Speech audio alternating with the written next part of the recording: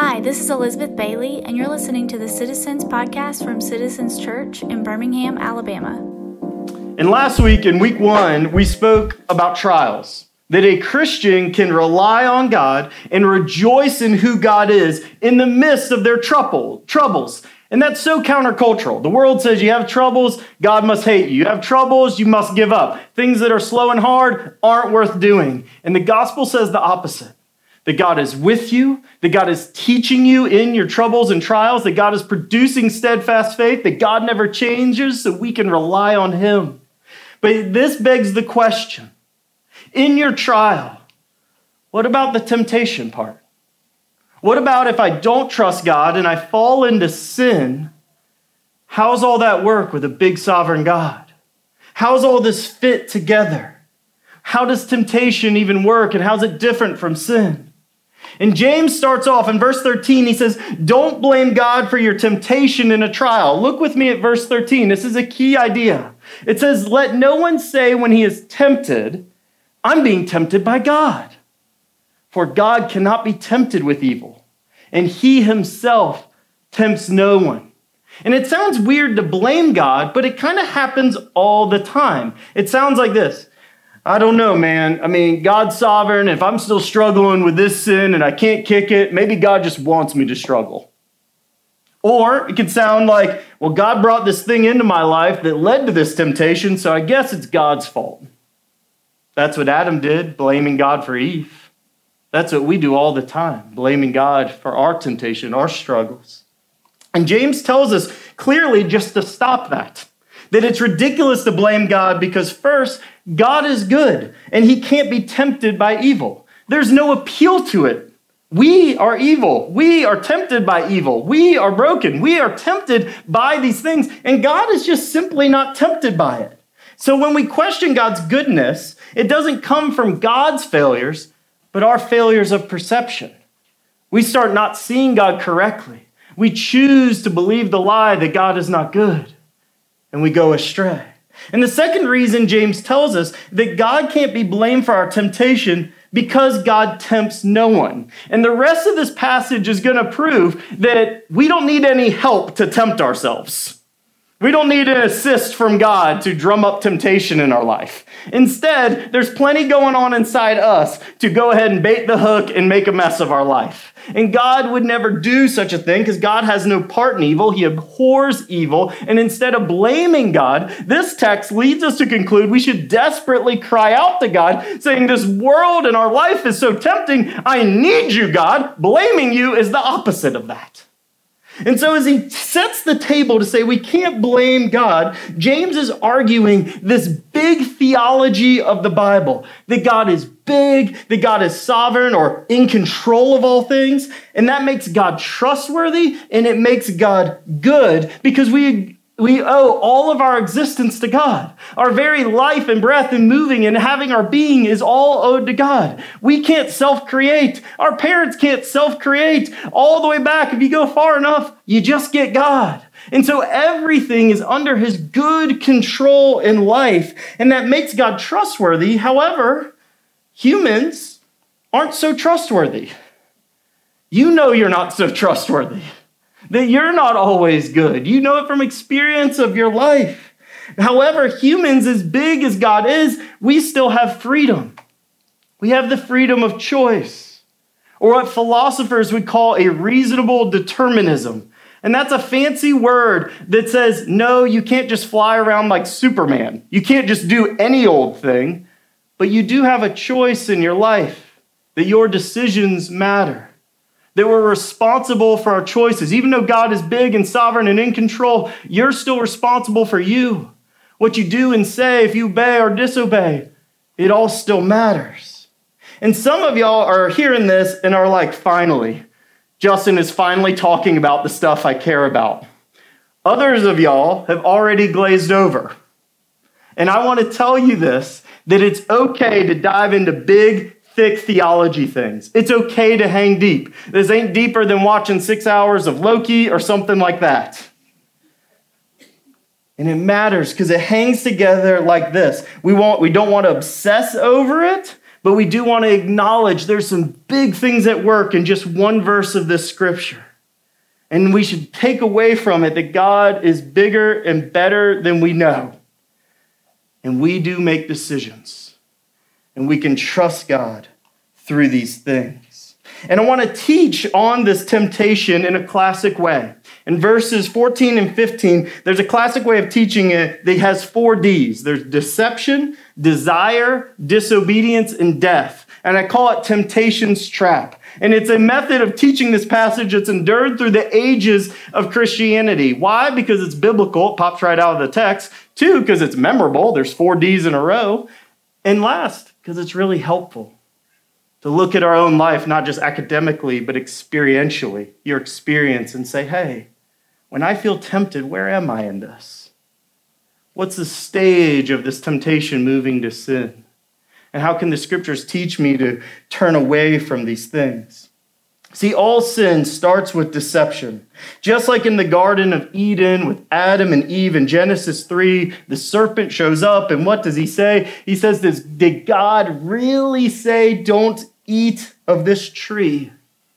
And that question was to put just a little bit of doubt if God was really good and if God was really trustworthy. And Adam and Eve take the bait and immediately start to unravel. Stop trusting God. It leads to death to all people. But in the same way, we get deceived so easily. Look at some of the common deceptions right here. Something bad happened to me, so God's not really good. I didn't get what I wanted, so God's holding out on me. You ever struggle with this one? I know I do. God's words can't be entirely true all the time because my situation is different. I'm sad, so God doesn't really love me, and surely he doesn't care. And those seem and sound too simple to deceive us. You'd be like, oh, they look silly, like written up there. But how often do you find yourself believing 1 through 4? When you're down and out and you say, well, things just didn't go like I wanted, so I'm just kind of mad, and that's just what it is. And that's how quickly deception works. It doesn't even have to be a good lie, but it appeals to us deep down to say, maybe I should take some of my chips out of trusting God and start putting them on other things, including myself. And slowly but surely, we kind of take a little money out of that pile of trusting God and start hedging our bets for other things, chiefly being ourselves. And that's why James simply tells us the first step to avoiding temptation, to limiting sin in our life, to turning away, is verse 16. Just do not be deceived, my beloved brothers and sisters. Do not be deceived. Don't let less than truth into your life. Don't let the things that are not of God suddenly slip in and take precedent or take place of the truths that God has told you. Don't doubt God in the dark of what he told you in the light is another way to think. When things get tough, don't let these lies start to slip in when things don't go your way, because it's easy to do.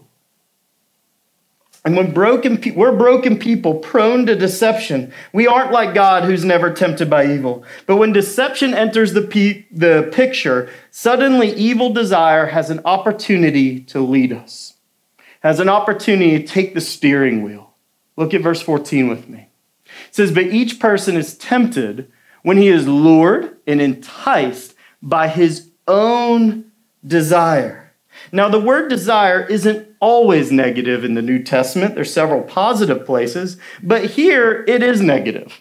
It's speaking of evil or twisted desires in us. And evil desires for things or experiences that are expressly forbidden by God's law.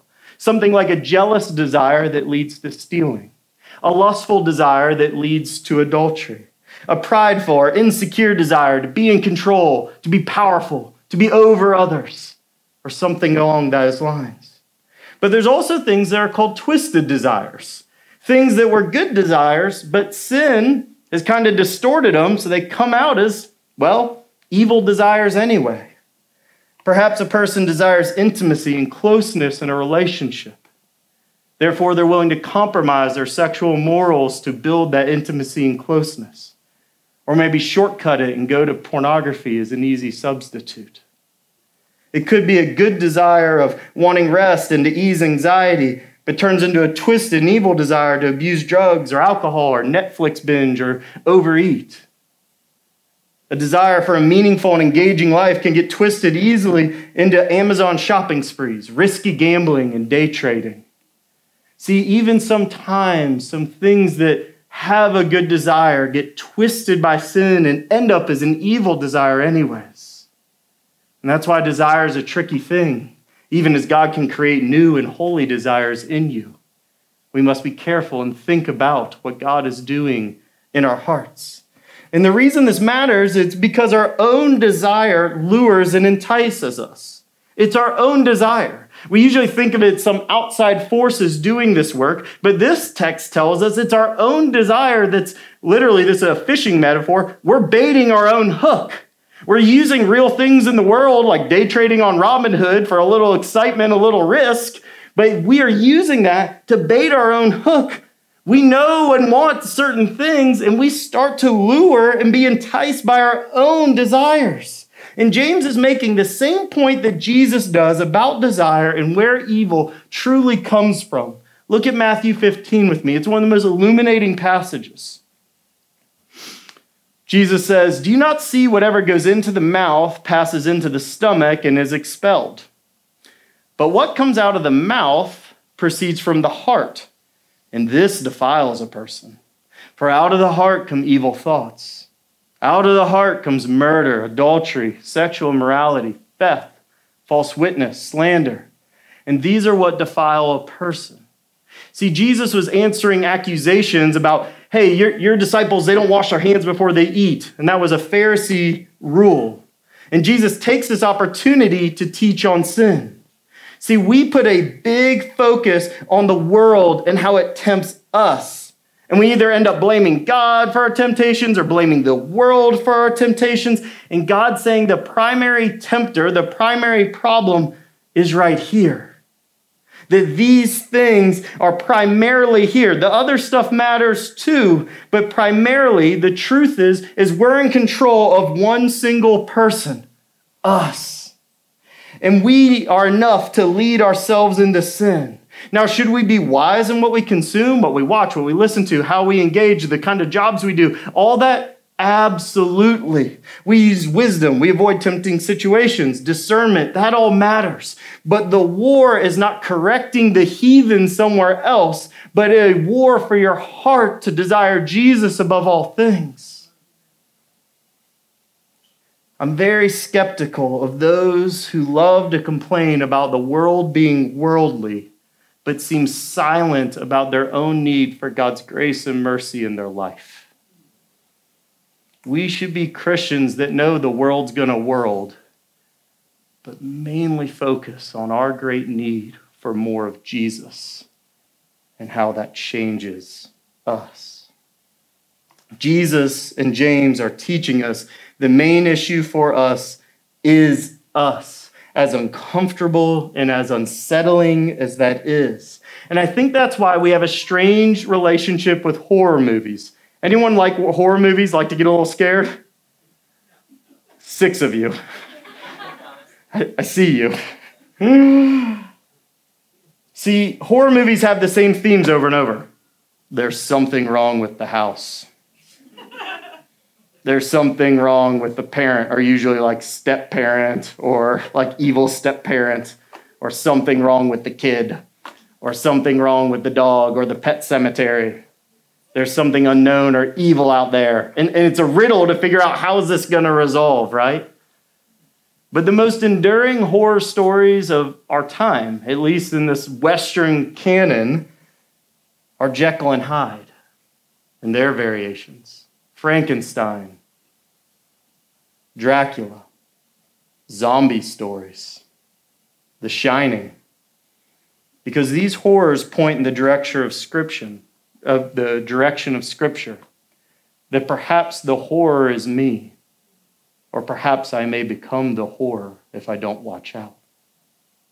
And this pushes us to the very heart of this passage in the gospel, that we are the horror, and Jesus is the great solution.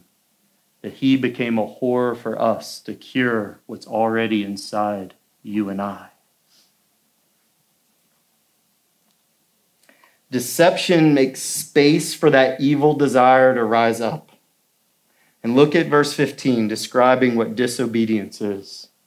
Then desire, when it has conceived, he's switching from fishing language to pregnancy language. Desire, when it's conceived, it's taken the hook and the bait, gives birth to sin.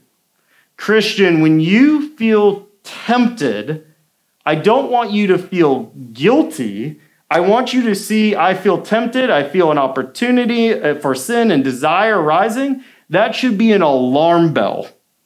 Guilt is for sin, but temptation, you are called to then flee. As you feel that temptation rising, it's time to run. It's not time to ask 50 questions. It's not time to hang around. It's time in the Old and New Testament, the instructions and the examples of these biblical heroes, they just get out of Dodge and they'll figure out the rest later. It's time to click off. It's time to leave that office room. It's time to go with a friend. It's time to go on a run. It's time to do something to get out of things, because temptation should send this alarm bell, because temptation is not sin. If you're willfully putting yourself in tempting situations, that is sin. But it is going to happen to every Christian, that there will be temptations in your life. And the call when it rises is to be a warning bell to just start running. And you can think more about it later. What sin is when that temptation rises and that evil desire is acted upon, and it's a disobedience, a sin before God. Every sin we learn in the Bible is ultimately not just against ourselves and our fellow man and woman, but against God himself. And that's where the seriousness of sin, whether it has big consequences in life or little consequences in life, our sin is ultimately before a holy, pure God that loves us. And that's why we must run from our sin. See, unrepented sin doesn't stay put. Look how verse 15 finishes this metaphor, switching from fishing to pregnancy. It says, then desire, when it's conceived, gives birth to sin. And when sin is fully grown, it brings forth death. See, unrepented sin creates and grows in us like a baby in a womb. We think no one can tell that we're struggling with this unrepented sin. And the truth is, everyone can see it as the months go on. And when the sin baby grows up, it brings forth the last D, death.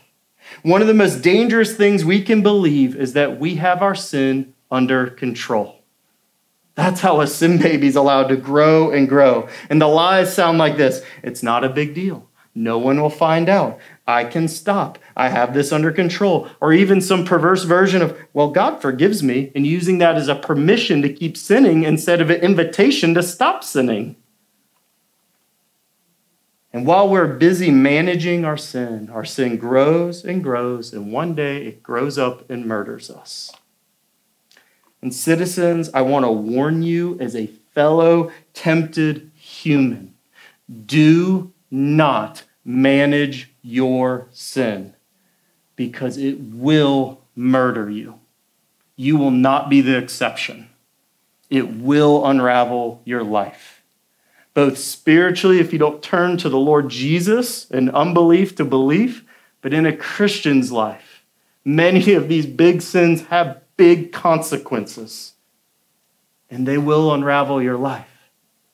And you can stop the process of this growth of sin in your life by simple confession, repentance, and bringing others in, not to judge you, but to help you. That's one of the deceptive lies, that if people really knew, they would judge me and isolate me. And you know what I've watched happen for 15 plus years here? People confess their sin, they repent to God, they seek out appropriate help and trusted brothers and sisters, and they get better. And people have mercy. And maybe people go, me too. And they figure out a way to fight this together instead of let themselves be slaughtered by their sin one day. Sin's goal is to isolate you from God and his word, then isolate you from every godly person around you. If you feel like in life you're starting to lose your godly friendships like flies, you don't have time for them, nothing seems to work out, you are probably harboring a sin baby that's keeping you from seeing your deep need for God and others. That's the scheme. If you wonder how a Christian gets slaughtered, how oh my gosh, I can't believe how that happened. Well, this is how it happens.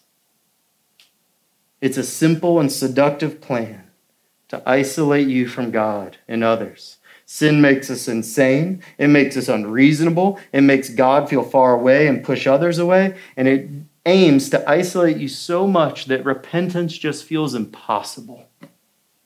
And so you just start defending it. When it goes that far, suddenly you jump on sin's side and start fighting for your sin instead of fighting against sin for the glory of God in your life.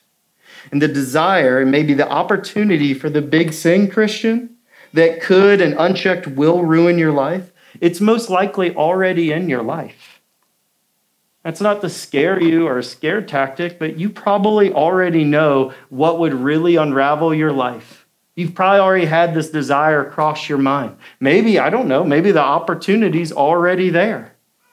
But what I'm saying is that you can resist this thing. That temptation could be a person, it could be money, it could be a work thing, it could be a lie, it could be a secret, it could be a goal that's out of control. This passage is saying unrepented sin will grow and grow and grow, but confession and repentance will stop it in its tracks. This is not a hopeless situation. Instead, it's one full of hope that there is a real way out. Evaluating my life over the past couple weeks, I see one of the big temptations in my life is my frustration with my children. It results in anger. It results in harshness. It results in resentment towards them and God. It results in entitlement. It results in impatience in my life. I've checked the fruits of the Spirit. That's not them. Those 5 did not make the list.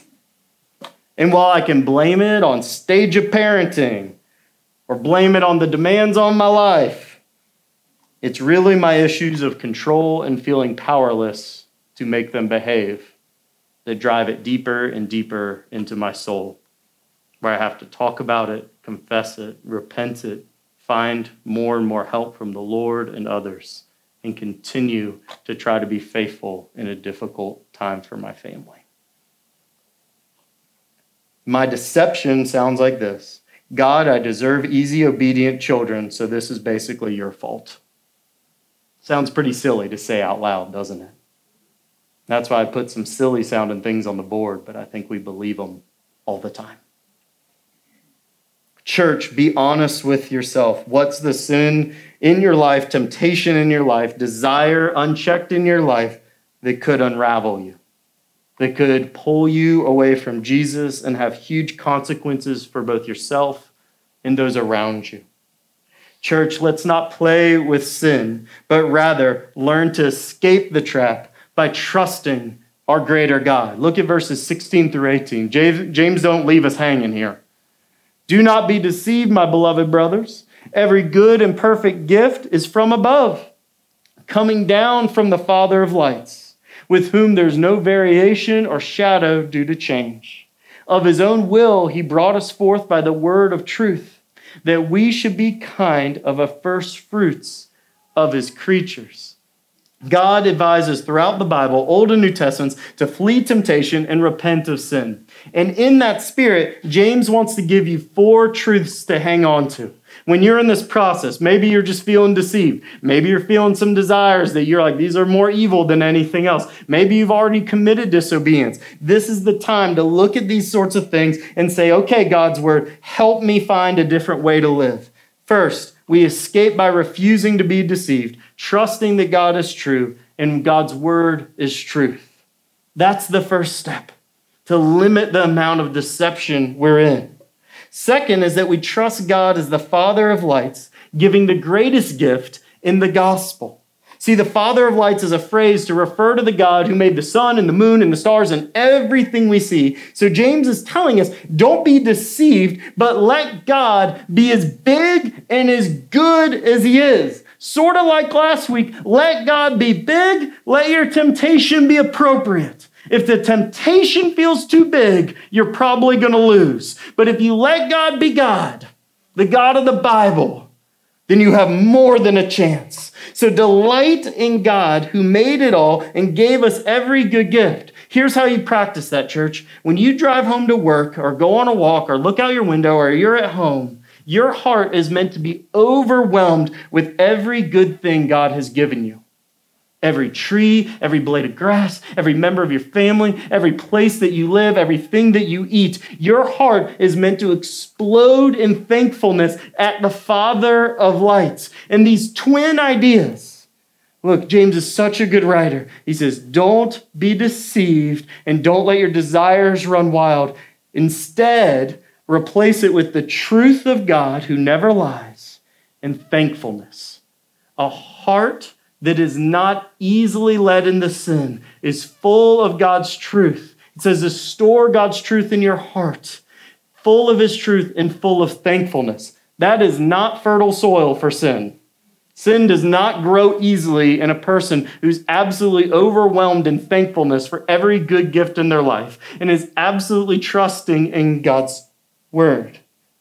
And chief among these good gifts, to be very clear, is the gospel of Jesus Christ.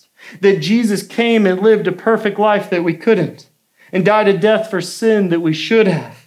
Jesus rose from the dead to forgive all of our sins and grant us a new life with him, where we can continually repent and enjoy God, not just in the future, but right now, no matter your troubles. And it leads to the third truth, that God is constant with no shadow or variation due to change. I change all the time. I change my opinions, I misspeak, I do dumb things. God's never done any of that. God is as real and is offering forgiveness the same as the day he rose from the dead or the day you accepted Jesus. Right now, he's constant. Every sin we commit is a new act of rebellion towards God. And we have a God who is constantly asking rebels to come home. You can find strength in God's consistency and constancy, just like we sang about. In a world where you're always changing, like wind across the fabric of a sail, he's constant, like a mast that can never move. It leads to this fourth truth, that God makes us new, these first fruits, from the inside out by his word of truth. James's word for the gospel is just word of truth. What a wonderful, wonderful way to describe the gospel of Christ. See, God is recreating the whole world one day. That's the end work of the gospel, but he's starting in your heart. The renovation isn't, oh, maybe one day I'll be saved. He saved you then. He's saving you now. He will save you completely one day. You are the first fruits of all of his creation being remade. And that should encourage us that every time we repent of sin, we should start to feel the grace of God and his forgiveness as, hey, God's not giving up on you. He led you to repent. He gave you grace not begrudgingly, but with joy. Why? Because he's creating a new you. From the inside out is fruit ripening in summer, that one day it is going to be complete. The struggle with sin is exhausting right now, but one day that'll cease too. There's a hopefulness in this truth that what I'm living now isn't the only life I'm ever going to live, but instead it's the start of a whole new life with God forevermore. When we press into God with desperation, we grow hot in our steadfast faith for the gospel. And when you're hot for the gospel, when it warms your soul to know of Jesus' great love for you, it's the ultimate solution to temptation and sin. Because when you're hot for the gospel of Christ, suddenly temptation and sin seems as stale and as cold as it is. It can never deliver on what it's promising. It can't. It may seem like a good deal. It may seem like a pleasure you must have. It may seem like approval or power or comfort or control just lives right here if I only did this. But it's always stale and cold and crumbling apart in the end. There's a warmth of the gospel fire that is the ultimate move towards Jesus and away from sin. Because the truth is, church, you're going to do what you desire most. When you're like, why did I do that? I can't believe it. You always do what you desire most. And when you surprise yourself with a poor choice or surprise yourself with sin or it becomes at you like a blindside, it's time to reevaluate, what do I desire? And on the other side of that, you find a merciful God saying, come on home. I want to rewire that part of your brain and your heart too. I want to make you new from the inside out. The three big encouragements I have are this. We just talked an awful lot about sin, the gospel, and temptation. But there are three monster passages in the New Testament that I want to encourage you right where you are about what is true about you right now. And the first is this. Church, there is nothing you are struggling with that Jesus cannot understand. Nothing. Hebrews 4 says this. For we do not have a high priest. I put Jesus in caps there just so we keep it clear. Jesus, who is unable to sympathize with our weaknesses, but one, Jesus, who is in every respect has been tempted as we are, yet without sin. Let us then with confidence draw near to the throne of grace, that we may receive mercy and find grace to help in a time of need. The devil wants you to think this is too disgusting, too dark, you're too weak, and don't come to God with these things. And God is explicitly saying it's the opposite. Come to me. I already understand it. I already know it. I knew it in the future. Still died for you. God did not die for some future better version of you. He died for you. So you can draw near with confidence to the throne, knowing mercy and grace awaits you on the other side. Number two is this. 1 Corinthians 10, 12 through 13 tells us that there is nothing currently tempting you that you cannot escape from. Look what it says. Therefore, let anyone who thinks he stands take heed, and lest he fall, be humble. No temptation has overtaken you that is not common to man. God is faithful, and he will not let you be tempted beyond your ability. But with the temptation, he will also provide a way of escape that you may be able to endure it. There is nothing you're caught up in right now that you cannot start repenting of, walking away from, and finding grace in Jesus. One, he knows everything we're struggling with.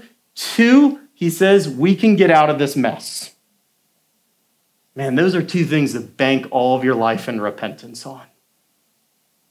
Now, well, a trial might beat us down. God does give us more than we can handle because he wants us to depend on him. But when it comes to the temptation side, there is a way to walk in wherever you are in obedience towards Jesus and away from sin right now. We have a very high standard of morality in Christianity. Such a high standard of morality because we want to reflect God's holiness. But we also need to have a huge Christian gospel or our morality will crush us. And the huge Christian gospel is this, that God already knows it and died for it, and then God wants to help you get out of it. Not just theoretically, but experientially in your life, proved over and over and over. Read an Old Testament story where sin and temptation occur, and you will find this played out in the story. Take Daniel, take Joseph, pick a story. Over and over and over. God will not have his people be tempted beyond what they can endure if they depend on God. And the third is this one.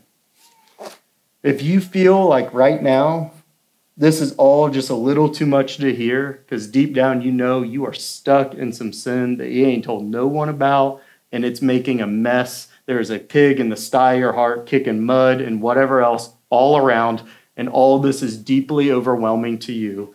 I want you to hear directly from Jesus' own words that if you're stuck in big sin, that's what Jesus is for. Mark 2 says this. Healthy people don't need a doctor. Sick people do. I have come to call those who think not called those who think they're righteous, but those who know they're sinners. Church, if you feel like you're an absolute mess, Jesus is your Messiah. Today, now. Not next week, not when you figure it out. He wants you to run to him now. And you're like, what's that look like? It means throw yourself at the mercy of God with abandon. In prayer, in your life, tell somebody, tell God first, and say, God, I just need your mercy. I don't need to figure the whole way out. I just need mercy now. God came for the sick. He came for the sinning. He came for the broken. And if you're sitting here today thinking, I don't really have sin and brokenness and struggles in your life, that this sermon must be about other people or new people, then I must inform you. You are the most broken person of all in the room. The most broken person in the room is never the person who sinned the most. It's the person who believes they need God the least. That is the great deception, that you don't really need God or Jesus. It's the most deceived and dark place you could be, is to not need a gracious Savior who upholds the universe by the work of his hands. Jesus is for you, whether you're filled with self-righteousness or filled with brokenness, which is its own brokenness. Turn to Jesus. Turn to Jesus.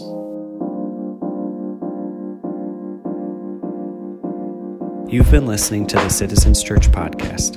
Special thanks to Murphy DX, who recorded our theme music.